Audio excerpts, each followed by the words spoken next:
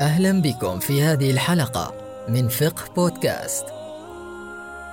في هذه الحلقة الجديدة نستعرض لكم قصة امرأة أسلمت في عمان للدكتورة إيمي لوز كاتلان، المحاضرة بالكلية التقنية بنزوة.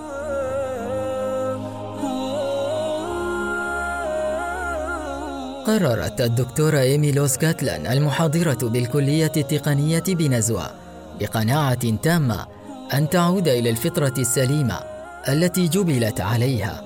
قادها إلى ذلك قلبها النقي الطاهر، حيث أشهرت إسلامها ناطقة بلسان حالها: أشهد أن لا إله إلا الله، وأشهد أن محمدًا رسول الله، وأن عيسى رسول الله.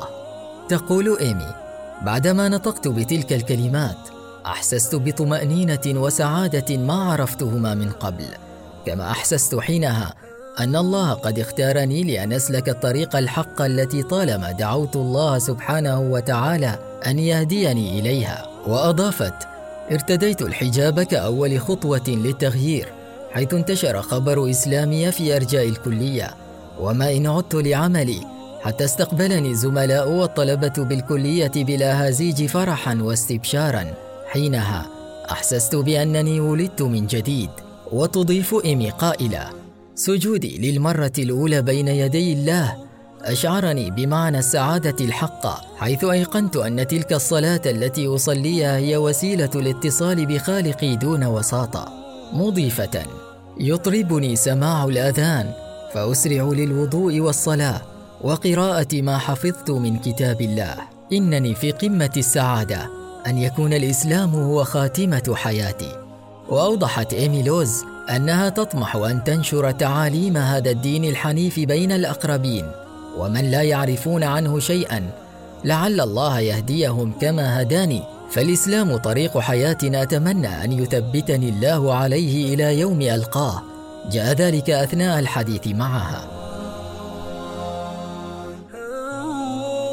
وعن سر دخولها الإسلام تقول لوز كاتلان: انتابني شعور بوجود إله لهذا الكون، فما كان مني إلا أن سلكت خطاي نحو الدير حتى أكون فيه راهبا، لكن مشيئة الله أبت ذلك، حيث تركت الدير لظروف اعترضت طريقي ذاك. ولكن ما زال لذلك الفراغ دوي لم أجد له سببا، ولم أجد له ما يملأه، وما زاد الأمر سوءا هو موت والدي. حينها أدركت أنه لا بد علي أن أغير من حال تلك.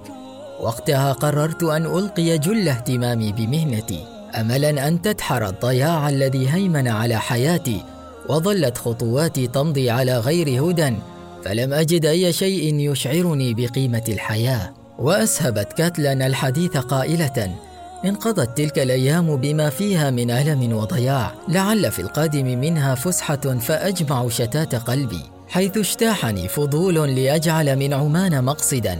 نعم، عمان البلاد التي تمنيت أن أرى كيف يعيش أهلها.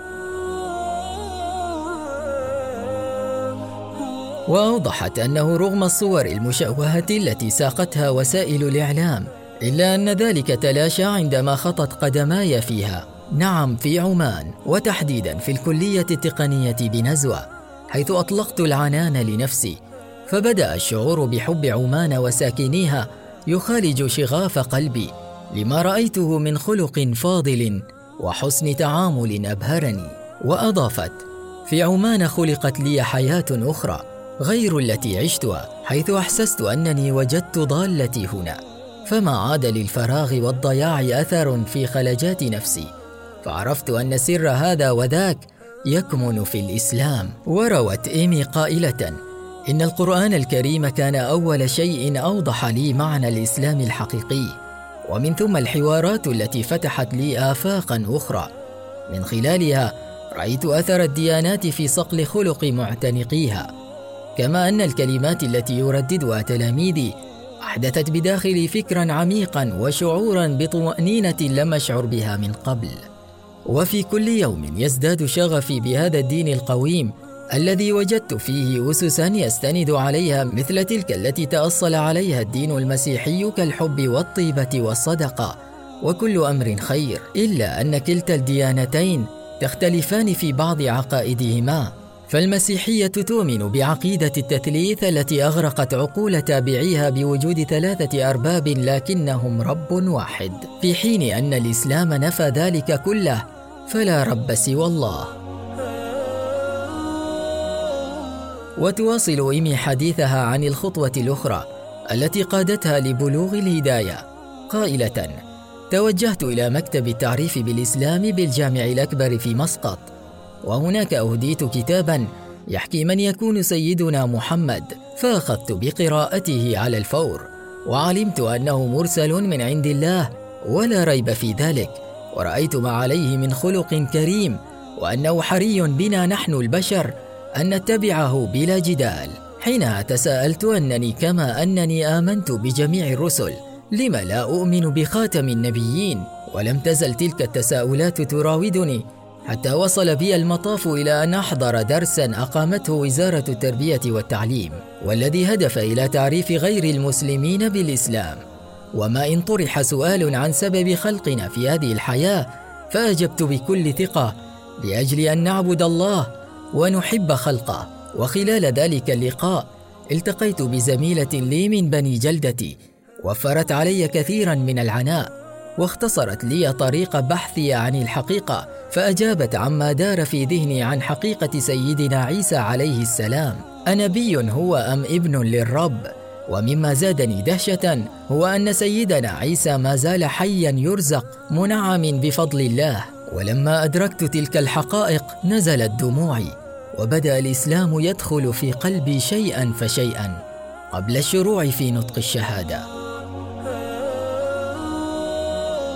وعن شعوري حين النطق بالشهادتين تقول إيمي: شعرت بخوف هز وجداني، وأصبحت في حال مضطرب بين أن أنطق بالشهادة وبين أن أتراجع وأبقى على ديني المسيحي، لأنني أعلم أنه حالما اعتنقت الإسلام لا يمكن لي أن أتراجع عن قراري ذاك.